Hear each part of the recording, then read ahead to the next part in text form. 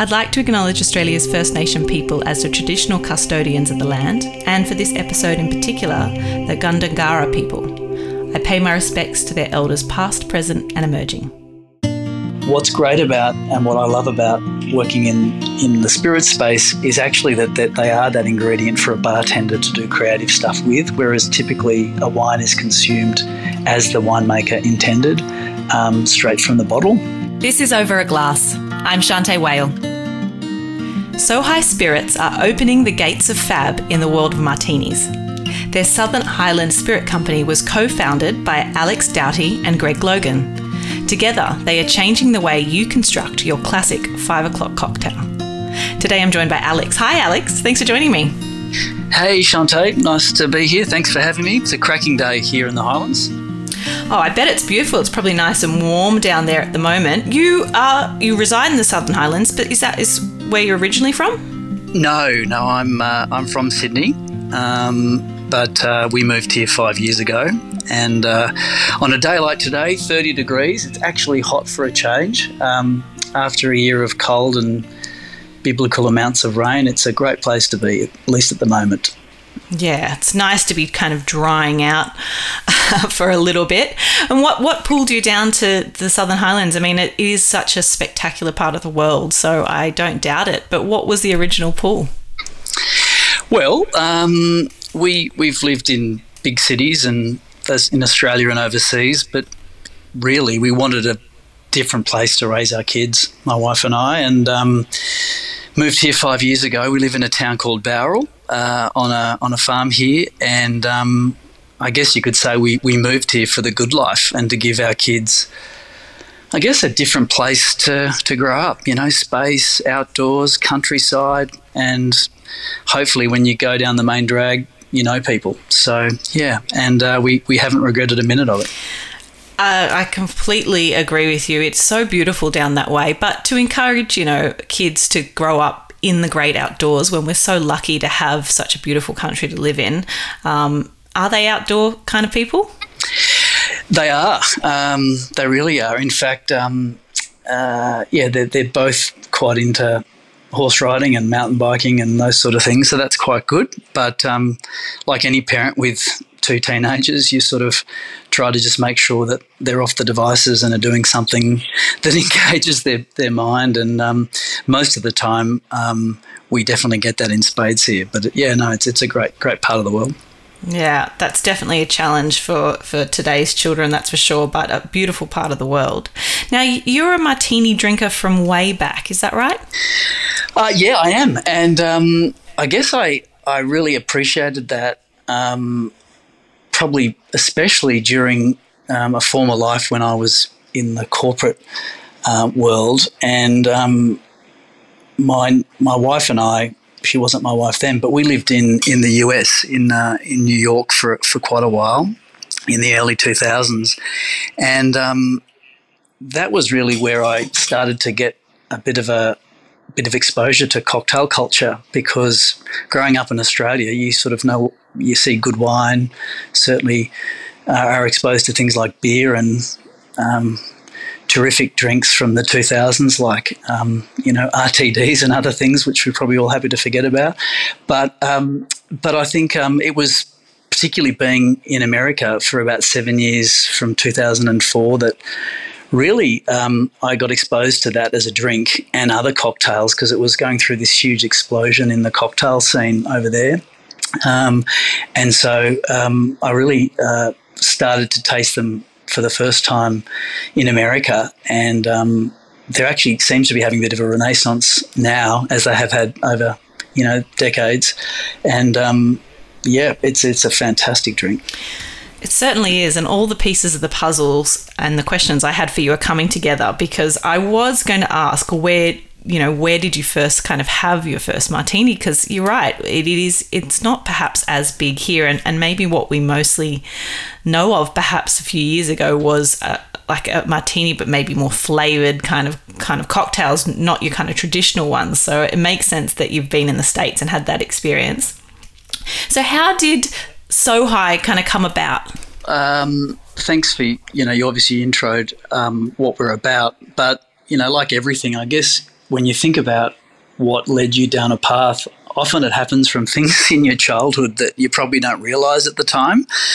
I was a couple of things that stick out to me. My father has always enjoyed good wine and has a nice cellar, and I remember going to wine regions with my folks as a kid and playing with my brother out on the lawn outside cellar doors while they're inside tasting, eating cubes of cheese and Jats crackers, and waiting for them to finish. And, I guess you got sort of exposed to the Aussie wine industry that way.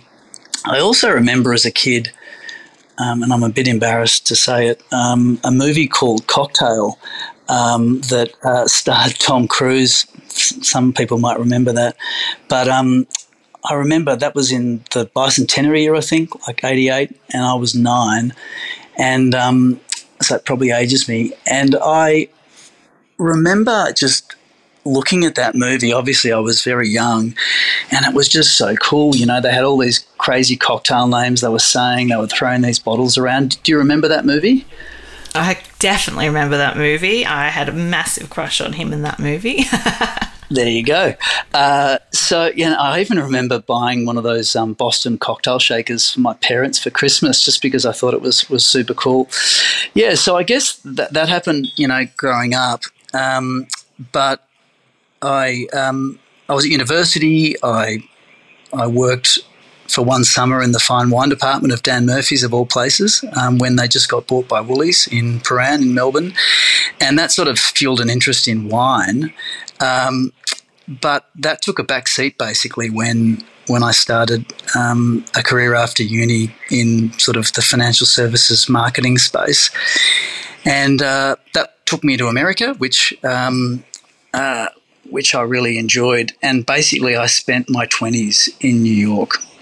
And so at the time there, it was just this amazing cocktail scene. There were these great bars and these speakeasies that were serving drinks that, frankly, I'd never seen before.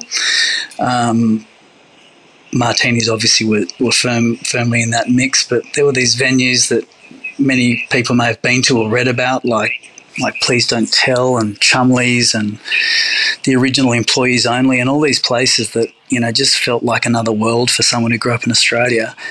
And everyone has the time of their lives in the 20s, but I think I was just super lucky to be then and there. And I do remember my first martini. I remember it with being strong. I remember it being a step up from, the ubiquitous Cosmopolitan and other sort of sweeter drinks that you might have tried before. It was like the best cold glass of water you've ever had. It was refreshing, it was pure, it certainly gave you a hit, but if it was well made with good ingredients, frankly, it's delicious.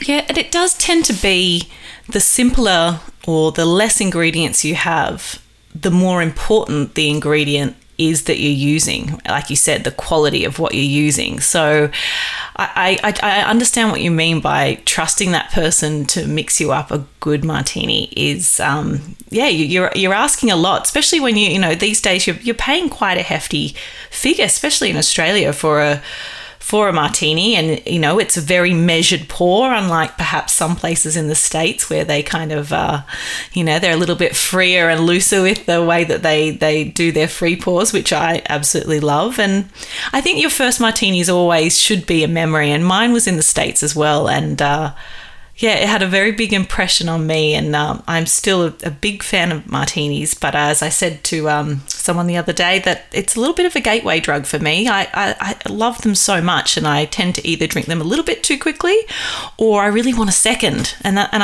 I'm in this place where I don't always want to be. Yeah, totally. I think, to use a car analogy, I reckon if you have an evening start with a martini, it's like you're going straight to third gear, which frankly is sometimes what's needed. Definitely. Well, you're right. It definitely is. Now, I can blame you for starting my my Sunday night off with a martini last night, and I was able to have your beautiful extra virgin vodka, which was sensational, used with also your wonderful vermouth, and then olives, which I have to say are some of the best olives I've ever had. They're absolutely delicious. So tell me a little bit about how kind of So High came about. You obviously fell in love with martinis, and did you see a gap in the market for kind of a certain type of, you know, gin or vodka that you didn't see was there, and how did you kind of package all that up? Sure. And well, firstly, I'm glad you had a good cocktail with it. Thank you for telling me. Always worried if people don't. Yeah, I mean, firstly, the name So High is short for Southern Highlands. I have had someone ask me if it's medicinal cannabis, and I just thought I'd clarify that. You know, as you say, we make gin, vodka, and vermouth, and we make them with ingredients and flavours that speak of our part of the world here. For those that aren't that familiar with our part of the world, we're sort of an hour and a half out of Sydney on the way to Canberra. We're high altitude, sort of 700 metres above sea level. And, you know, we're sort of beautiful green hills, great volcanic soil, really manicured gardens. And so we've really tried to capture all of that in our products. If you're a Sydney sider who's done well, usually you either drive to your beach house up the coast, or if you want four seasons and beautiful rolling countryside, you go south to your farm here in the Highlands. And I think that's because, you know, we've just got this beautiful scenery, landscapes, you know, country towns. It's almost more of an English landscape. Lots of greenery. Even that movie Babe with the pig, that was filmed here in the Highlands, if you remember that. But, you know, I think so. We've sort of got a beautiful part of the world that we're in, but very specifically, I think we've tried to be inspired by this sense of place and capturing that in our products. So that's ultimately what inspired us to create the products you just talked about. If you think about like those long-lived brands, usually from the old world, it's usually because they're tied to a place. And, you know, parts of Europe and Asia, I think, have just lasted so long with their brands because they've got a link. It might be champagne, it might be whiskey from Scotland, or whiskey from Tennessee. I think they've usually got, you know, a sense of place. So that's what we've tried to capture. So that's why our vodkas, for example, the extra virgin one you put in your martini, is made with potatoes. And we do that because we're known for our potatoes here in the Highlands. We've even got a big potato on the main drag of Robertson. Beautiful, you know, we think they're Australia's best. Some of the best chefs in Sydney use those potatoes for their dishes. And so we've really taken that ingredient and we've been inspired by the texture and the creamy mouthfeel that comes from it. Frankly, almost inspired more by the sort of classic Russian, Polish vodkas that sort of have that feedstock as what they make their products from. So that's a great example of being, I guess, almost naturally led to using potato in our vodkas. The extra virgin one you mentioned, maybe just to take that one step further, that was a bit of a product that came up during the product development process from our signature vodka, which we call Potato Crisp. And we did that because we wanted to find the best martini olive, which you mentioned. Those olives are grown for us by our great olive growing partner, Alto Olives. They grow their olives in a place just outside of Crookwell here in New South Wales in the Southern Tablelands. And we love their olives. And one of the things that drew them to us was they're naturally brined, and they're also just got this beautiful texture and meat, fleshy texture to the olive. They do that because they brine them in nothing but water and Olsen sea salt from South Australia. And so when we were playing around with that brine, we actually tested adding it at the end of the distillation to our signature potato vodka, and that started to sort of unfold into this really interesting dirty martini vodka. So not a cocktail in a bottle, but just something that's got more salinity, more savouriness, and so really terrific in a dirty martini. Also great in something like a Bloody Mary. So I guess we just let the region and its ingredients sort of, in a way, guide us to what was going to work, and we were lucky enough to develop that product and win a few awards along the way in our first year. Yeah, and you did. I mean, your vodka won gold in the London Spirits competition in 2022, which is the highest ranking. Is that right for an Australian vodka? It is. It was a real pinch me moment. Obviously, you get super proud of the products you make, but you just hope the world likes them. And yeah, that competition is one of the three big ones globally. And we definitely were super chuffed, and that actually led us to have the confidence to release that as not just a trade only product, but something for the wider market. So yeah, it's been a great early win for our business. It's interesting because when I look at your first thing you look at when you enter into your spirits is the bottles. They come in these incredibly stunning cut glass bottles that really gave me a kind of reminder of almost of the kind of 70s kind of era of those beautiful kind of cut glass, sometimes half globe kind of bars that people would have and they would mix their drinks. So it really gives you a sense of a feeling. But the more I looked into your brand and the more things make sense to me. It made sense that you had really considered all the ingredients that make up the vodkas or the gins or the vermouths, that they have a sense of place, but also that they kind of were packaged to, really hit a particular consumer. And as somebody that loves martinis, it all just makes sense to me. It makes sense the olives that were considered, you've only got a few ingredients, you've really kind of picked it out. So it's really the whole package. And as somebody who loves olives and is very picky about my olives, I'm very picky about my pickles as well. The wonderful kind of snap that you get on the outside of those olives in the skin, and then they're just the right amount of firmness. The brine is perfectly salty. I was in seventh heaven, and I have to commend the whole team on all of the components that have gone into it, because it really looks like nothing has not been considered. Oh, thanks a lot. Thanks for noticing. Yeah, it definitely makes you feel it's all worth it, because, obviously liquid needs to be terrific, but, people usually make their purchase decisions with their eyes and their hearts first. They typically won't necessarily buy it a second time if they don't love what's in it. But we definitely spend a lot of time thinking about how we package our product. We were inspired by things like champagne, so these sort of classic silhouettes of the classic champagne bottles, and also things like perfume, so categories outside of alcohol that have these beautiful ribbed bottles, as you said, a bit more of a timeless deco or retro feel. We're glad you noticed. Certainly a labour of love. I can really tell that. I mean, the first thing I did was have a sip of the brine, because I'm a total olive brine sipper from way back, and pickle juice sipper from way back.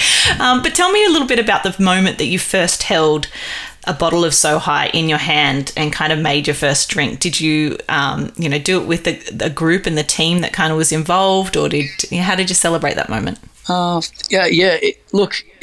sure that many makers or, people who create things from scratch can relate to this, but it's a really emotional thing. You don't realise it until it hits you, but for So High, it was the culmination of a couple of years of work, frankly, a lot of time, energy, trial, error, and that starts obviously with the liquid. What do we want it to be about? Researching ingredients, partnering with growers, refining it, throwing stuff out, starting again, all that good stuff. You then layer on top of that how do we want to tell our story about this place? Obviously, the name itself, and I give full credit to Greg for that. He's just such a talented guy in terms of he came up with Sohai straight away, and what's the world around that? So we call our brand Playfully Posh. It's a little bit tongue in cheek. We don't take ourselves too seriously, but we try to be a little bit fancy. And then the packaging, so for those that haven't had much to do with the custom bottle industry, it's a really long lead time. You sort of have to make big decisions early, and once you press go, it's not like you're doing a couple of hundred bottles and then hoping that it goes well. So seeing it all together and holding it in your hand and seeing the finished package as you had in mind, it was a really, really emotional time, and frankly, we were delighted. Yeah, I can't imagine the moment, but I certainly would have been very rewarding, and I think emotional is a good way to describe it because, like you said, a lot of hard work. I'm sure, like you said, a lot of big decisions that, big financial decisions need to be made, like you said, and you've just got to kind of go all in, don't you, and put all your money in the rink and just go for it. But what a wonderful product that you've kind of come up with at the end of the day. But I'd like to know a little bit more about your gin. There's so many Aussie gins on the market and so many fantastic gins. With all the botanicals to choose from, how did the recipe evolve? Yeah, look, you're spot on, Shantae. Like, the world doesn't need another gin. I think we can agree with that. But I think two things, particularly during COVID, that kept coming back with, we always wanted to create potato-based vodka, and our gin is our two signature products.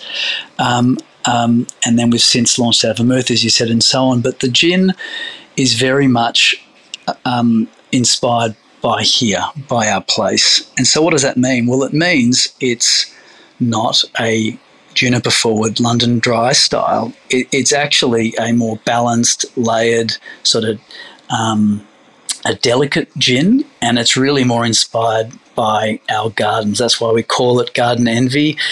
Most of the botanicals are grown by the Botanic Gardens here in Bowral, which is a great partnership we have with them. When you get off probably the easiest way I can describe it is when you get off the plane in a different place and it smells different, or the air, sort of the oils in the air, or the light is different. We've tried to create that same sort of feeling like you've walked into a Highlands garden in our gin. So practically, what does that mean? There's three main profiles that go on in the gin. The first is floral, and we do that because that's invariably what you're finding in our beautiful gardens here. It's things like lavender, which a great organic lavender farm grows for us near Crookwell. It's rose petals, but that you get on the nose. You don't get it on the palate.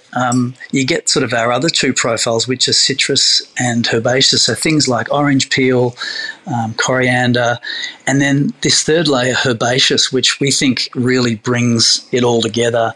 And they're the things that grow in a Highlands almost kitchen garden. They're almost more classic English herbs, not Aussie natives. Things like rosemary, thyme, bay leaf, mint. There's even some pink peppercorn and a bit of watercress, which grows here year round for warmth. So I guess we could have created something that takes more of an homage to, say, a classic London Dry, but that's not what grows here. And so we've really tried to encapsulate that and stand apart by something that people can relate to with this part of the world. And we're really glad we did it and happy with the result. Yeah, when I first read some of the aromatics that you've used, I wasn't sure what I would feel because I don't particularly love the smell of lavender. It reminds me a little bit of kind of grandma-y, like that soapy kind of element. And I was really surprised because I think that balance that you have of the cress and the mint and the rosemary, there's these green elements. And so instead of a kind of manicured grandma's garden of what I kind of imagined, it really felt very lush to me, like, morning dew and kind of all these fresh earthy elements, and I just thought, wow, this is really well balanced, and I love all those fresh elements. To me, it's like walking through a garden, but on a day where you've had some kind of morning rain, and it just felt so fresh and lively, and it very well balanced. So I really enjoyed it. Thank you. And yeah, spot on. And that's what we've really tried to achieve, because there is a lot of choice out there, and we know what speaks of the Highlands, and that is those ingredients. I think the other thing that we've really learnt by focusing in that way on the gin in particular is it lends itself to different drinks, lends itself to different tonic water in a gin and tonic. It lends itself to different garnishes. In fact, the garnishes have been a big focus, something we call garnish with your garden, and that, as everyone knows, can really change the profile of the drink. Let's take a classic gin and tonic. We call it a garden and tonic because depending on which garnish you put in that drink really drives what sings in the base gin. And so it's almost like a choose your own adventure. You can get almost 3 different gin and tonics depending on which of those garnishes you choose. Something like a rosemary sprig is going to be super different to a rose petal or a blood orange slice. And I think it's nice when you've got a bit of versatility, and I can have a pick at, when we do things like festivals and people try it, I'd say it's about 50-50. People prefer, say, the citrus over the herbaceous, and it's good to have choices. Now, how many, this is a question for you, how many martinis are too many martinis? There's a fantastic bar in London that you may have come across called Taya and Elementary, and they serve a product called the one sip martini, and I think they're really clever. They've done that so that if you have a second one or a third one, you're sort of really making sure you're not having it get carried away from you. Look, I think one is often never enough. I think 2 about hits perfectly right, but I usually tip the scales, and if I'm onto, which I rarely would do, the 3rd, I usually probably need to pull up stumps. So I think 2 feels right, particularly because, and I say this again back to it being well made.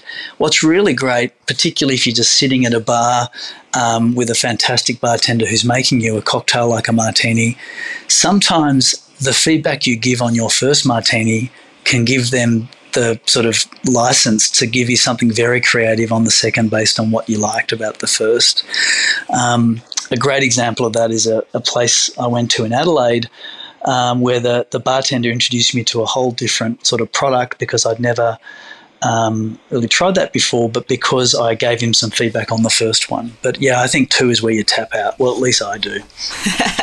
I'm with you on that point as well. It's rare that I have 2, but 3 is an absolute no-go for me. So I think it's nice that we're in line. The other thing that I think is interesting, Shantae, is obviously the role that things like vermouth play, which we've thought a lot about. We've created our dry vermouth to really be the perfect botanical complement to our own spirits. I don't think there are many spirits companies that make their own vermouth, but we really wanted to try and tailor that to ours. But what's great about, say, the ratio of vermouth is you can create a very different and often lower ABV drink by dialing up, say, the vermouth. So, things like a 50-50 or a reverse martini, which is basically like a 5-to-1, is just a whole different drink without necessarily as much of the booze in it. Yeah, you don't see that ordered very often. But I mean, working in restaurants for a lot of my life, I was blown away when I first moved to the States, and I actually thought people were kidding when they were so particular about the way they ordered their martinis. And I'll never forget one time when I had a very camp customer that came in and had ordered a Churchill martini.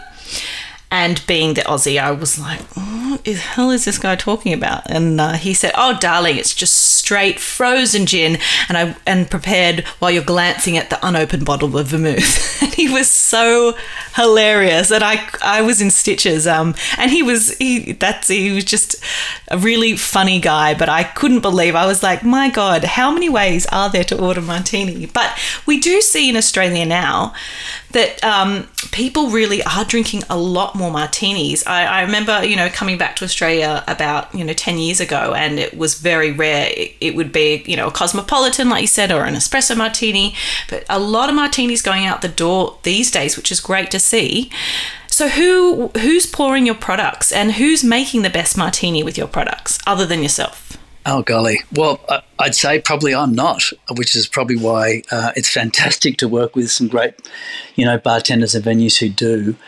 I think and you being, a really knowledgeable drinks person, but with a real deep knowledge as well of wine, is someone had this great line, I can't remember who said it, that spirits are an ingredient and, wine is a finished product.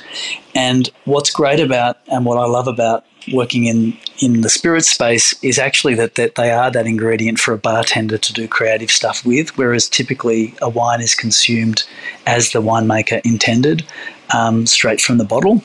And so when I think about, I'll give you a couple of quick examples, like say Tucker, who runs the bar at Bennelong, that you may know. And what's fantastic about what they do with, say, our vodka there is he makes a signature cocktail that's very much about what Bennelong is about, and they often name their drinks after, because they're in the Opera House, after fantastic music-related things. So they call that drink Strawberry Fields Forever. That is completely different to what someone like Ryan, who is the head of the bar at Encore by Claire Smith, which is a great customer of ours. And Ryan creates a very different product, a very different cocktail. It's like a variant of a thing called an East 8 Hold-Up with that same vodka. I guess a good example, though, of the really classic martini would be someone like David Murphy at One Penny Red. So I think he's been on your podcast before. He's such a lovely man. He obviously, and it's probably a good example of a cult following almost among locals restaurant that has locals coming time and again to a great place to eat, hang out, chat. And so what Murph does with our products there, and both the spirits and the vermouth, is create just really terrific classic martinis, typically around a 5-to-1 ratio, usually to the customer's liking. It doesn't need to be too prescriptive. And so I guess those are just three examples where the same product can do dramatically different things, and that's what's so exciting. It's not us that makes the best drinks, it's the venues that they're poured at. So that's pretty exciting. It definitely is, and I love that, like you said, that freedom to have creative license is nice to hear, because you have made a beautiful product, and they have been made with certain intentions in mind.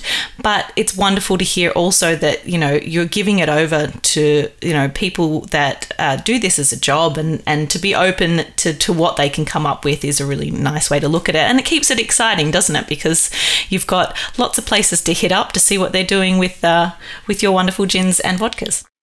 There's certainly worse things to do in the world than go and support your customers, which is, it's a hardship, but someone's got to do it.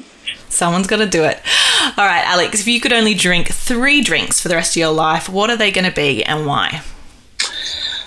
I think for me, the 3 drinks that I love really mirror what my ideal meal is with friends, and they usually have a beginning, a middle, and an end.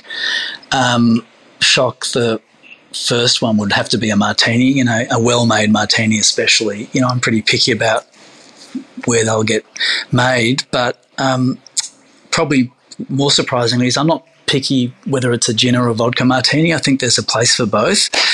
I also like it both ways with my garnish. I'll have it sometimes with an olive and a lemon twist. So I just think it's a great way to start a night out.